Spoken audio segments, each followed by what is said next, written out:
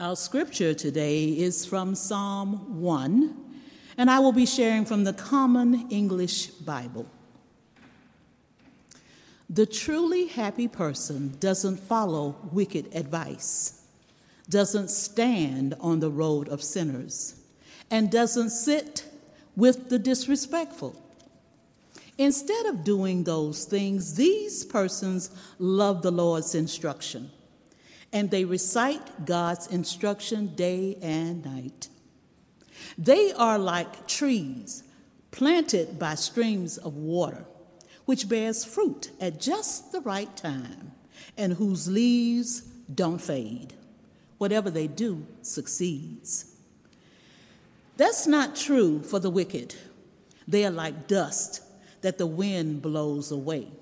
And that's why the wicked will have no standing in the court of justice, neither will sinners in the assembly of the righteous.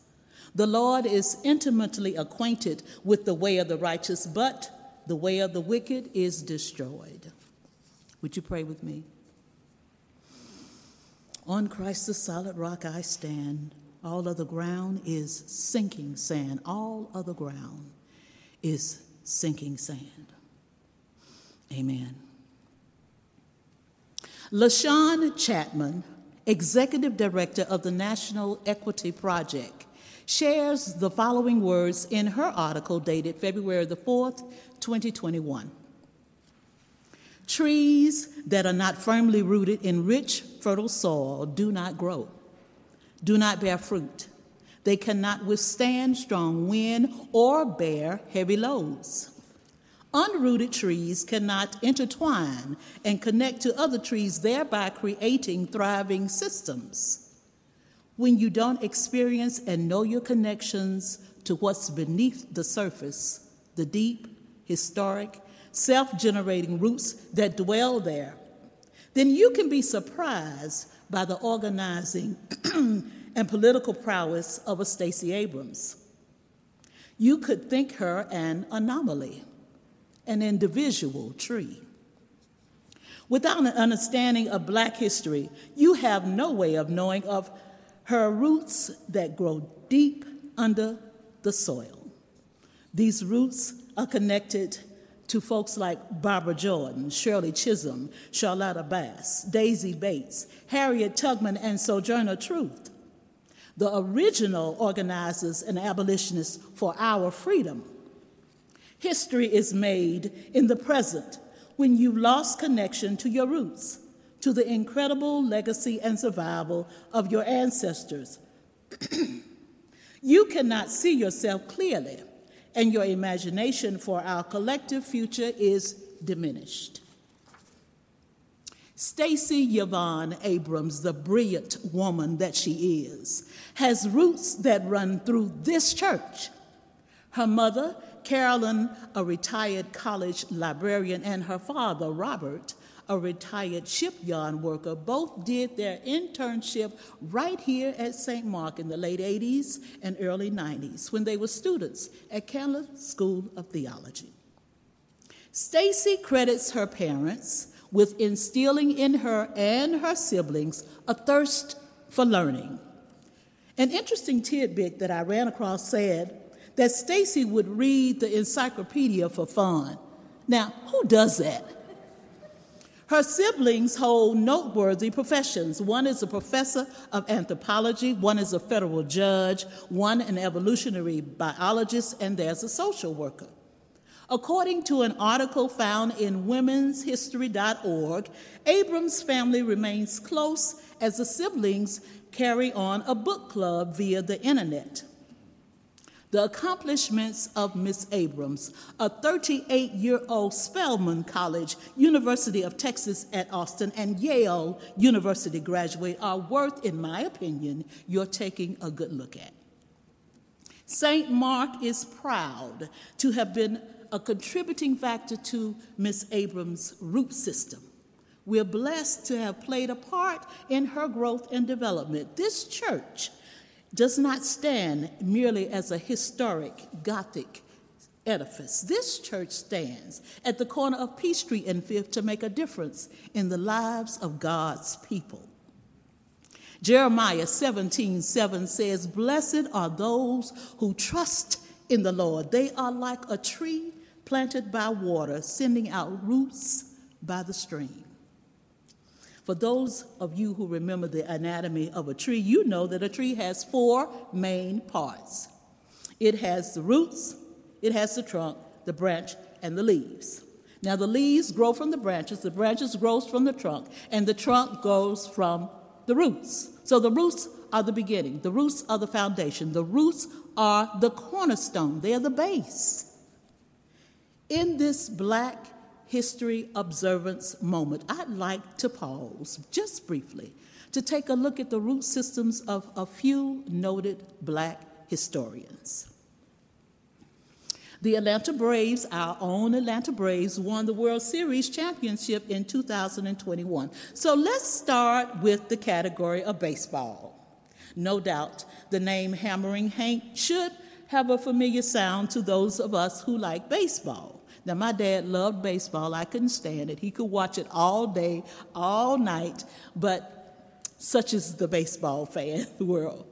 Henry Louis Aaron, born February 5th, 1934, is widely regarded as one of the greatest baseball players in history. Hank Aaron made his major league debut in 1954, only 20 years old. His 755 career home run record broke the long-standing record of Babe Ruth. Aaron's contributions to the sports of baseball goes without saying. But the quality that I admire more than his athletic prowess was his character, on and off the field. Playing Major League Baseball in the 50s and 60s and breaking all kinds of records doing so caused death threats to be hurled at him both left and right. He spoke out against pervasive racism in Major League Baseball and broke racial barriers throughout his entire career, but he never seemed to lose his cool. I would think Hank must have been deeply rooted in the understanding of who he was as a human being in order for him to have stayed the course and fought the good fight. I would think he knew that his talent as a baseball player was not of his own making. Like any star athlete, Henry Aaron practiced diligently to hone his skills. And from all indications, this was a man who understood that God was the one who gave him the skill in the first place. He was inducted into the Baseball Hall of Fame in 1984, receiving 97.8% of ballots. That's phenomenal. Mr. Aaron would go on to acquire an upper-level management position with the Braves organization as Vice President of Player Development. He and his wife, Billie Aaron, are recognized for their philanthropic and humanitarian efforts. And in 2002, he was awarded the Presidential Medal of Freedom by George W. Bush. This sports icon rounded the bases for his final home run a little over a year ago, January 22nd, 2021. Now, moving from the sports arena to the field of entertainment, let's shine the spotlight on Sidney Poitier, the first Black actor to receive an Oscar for Best Actor in a Leading Role from the Academy of Motion Picture Arts and Science. Poitier, a tall, dark, handsome individual, is well known for his charismatic, dignified charm, his articulate verbal delivery, and his ability to captivate an audience on screen and off. Heralded by the New York Times as the one who played or paved the way for Blacks in acting. Sidney Poitier was born February 20th, 1927. His parents were Bahamian farmers who raised crops on Cat Island, and the family would travel back and forth from the island to Miami to sell their produce. Portier was born prematurely on one of those Miami trips, and so being born on American soil automatically made him an American citizen. However, at birth, Portier was so tiny that he could fit in his father's hand. He was not even expected to live, but obviously, God had other plans for this soul. He went to New York at age 16 looking to become an actor, holding down jobs in kitchens as a dishwasher. It's said that his strong island accent and his lack of education kept him from landing his first audition with the American Negro Theater. Story goes that an elderly Jewish waiter took an interest in Portier and sat with him every night for several weeks, using newspaper articles to help him improve his reading. Portier did land work with the American Negro Theater, where he studied and took acting lessons, acquiring the position of understudy with Harry Belafonte. This led to roles on Broadway and eventually his getting noticed by Hollywood. Now, in the 50s and 60s, roles for black actors were usually stereotypical and one-dimensional. But Portier turned down these kinds of roles. In an interview with Oprah Winfrey, Portier remarked, "I had in mind what was expected of me, not just what other black actors expected, but what my mother and my father expected and what I expected of myself."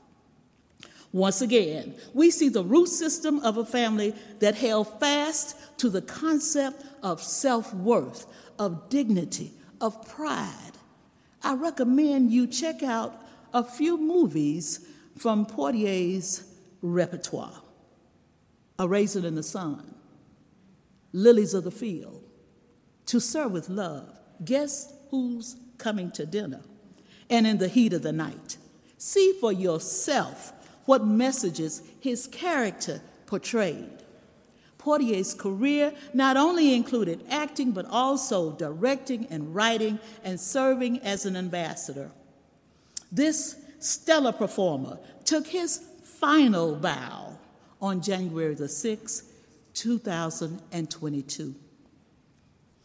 Now, when I began my search for information on my final Black history maker, I was amazed to find an article from the Los Angeles Times dated March 22nd, 1994. I was completely shocked to see the reference to the high school where I taught for 20 years. And my jaw just dropped when I saw these words in print. Please let me share the opening paragraphs from Associated Press. When South African Archbishop Desmond Tutu came to Emory University for a semester of teaching, one singular moment spelled out the effect the Nobel laureate had on everyone he touched. The all-black student body at Booker T. Washington High School packed the gymnasium. Some squirmed through officials' opening remarks. A music teacher reprimanded one chorus member for talking. There was some ruffling of programs and bored looks, but then the small man took the microphone, and in minutes, he had them on their feet. Such is Tutu's charisma. His message was electric. Stay in school, leave drugs alone. I am somebody, Tutu chanted, not in the flashy election stomp style, but in the gentle rhythmic tones of Tutu at his preaching best. I am somebody, the students chanted back. I reach for the stars. The sky is the limit. Most will probably never forget the moment. The 950 youngsters will probably never be the same. They remained on their feet throughout his speech. Yes, I remember that assembly program very well, but I had no idea that the Associated Press had captured the reprimand that I had issued to one of my students in the news. I'm not quite sure why Washington High was selected for Tutu's visit, although it is on the National Register of Historical Sites, and it is the high school where Martin Luther King Jr. attended. By the way, Martin King did not graduate from Washington. He was an early admittance student into Morehouse College. So we can't say he graduated from Washington High. He was early admitted at age 15 into Morehouse College. The children leaning forward, listening on the bleachers, strained to hear the words, "Don't let anybody use you as a doormat." The applause thundered through the gym. "When you are free, you will help others to be free." The 5'7" Archbishop seemed to tower over everyone on that stage, and his message, sprinkled with poetry and stories, spoke out against tyranny and oppression. He mentioned the importance of being in touch with oneself and the fleetingness of fame and fortune. He was a giant to those of us who listened to him speak truth to power.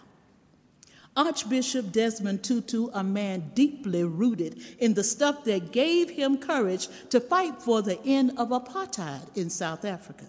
Desmond Tutu, whose deep roots prepared him to lead folks to the Truth and Reconciliation Commission.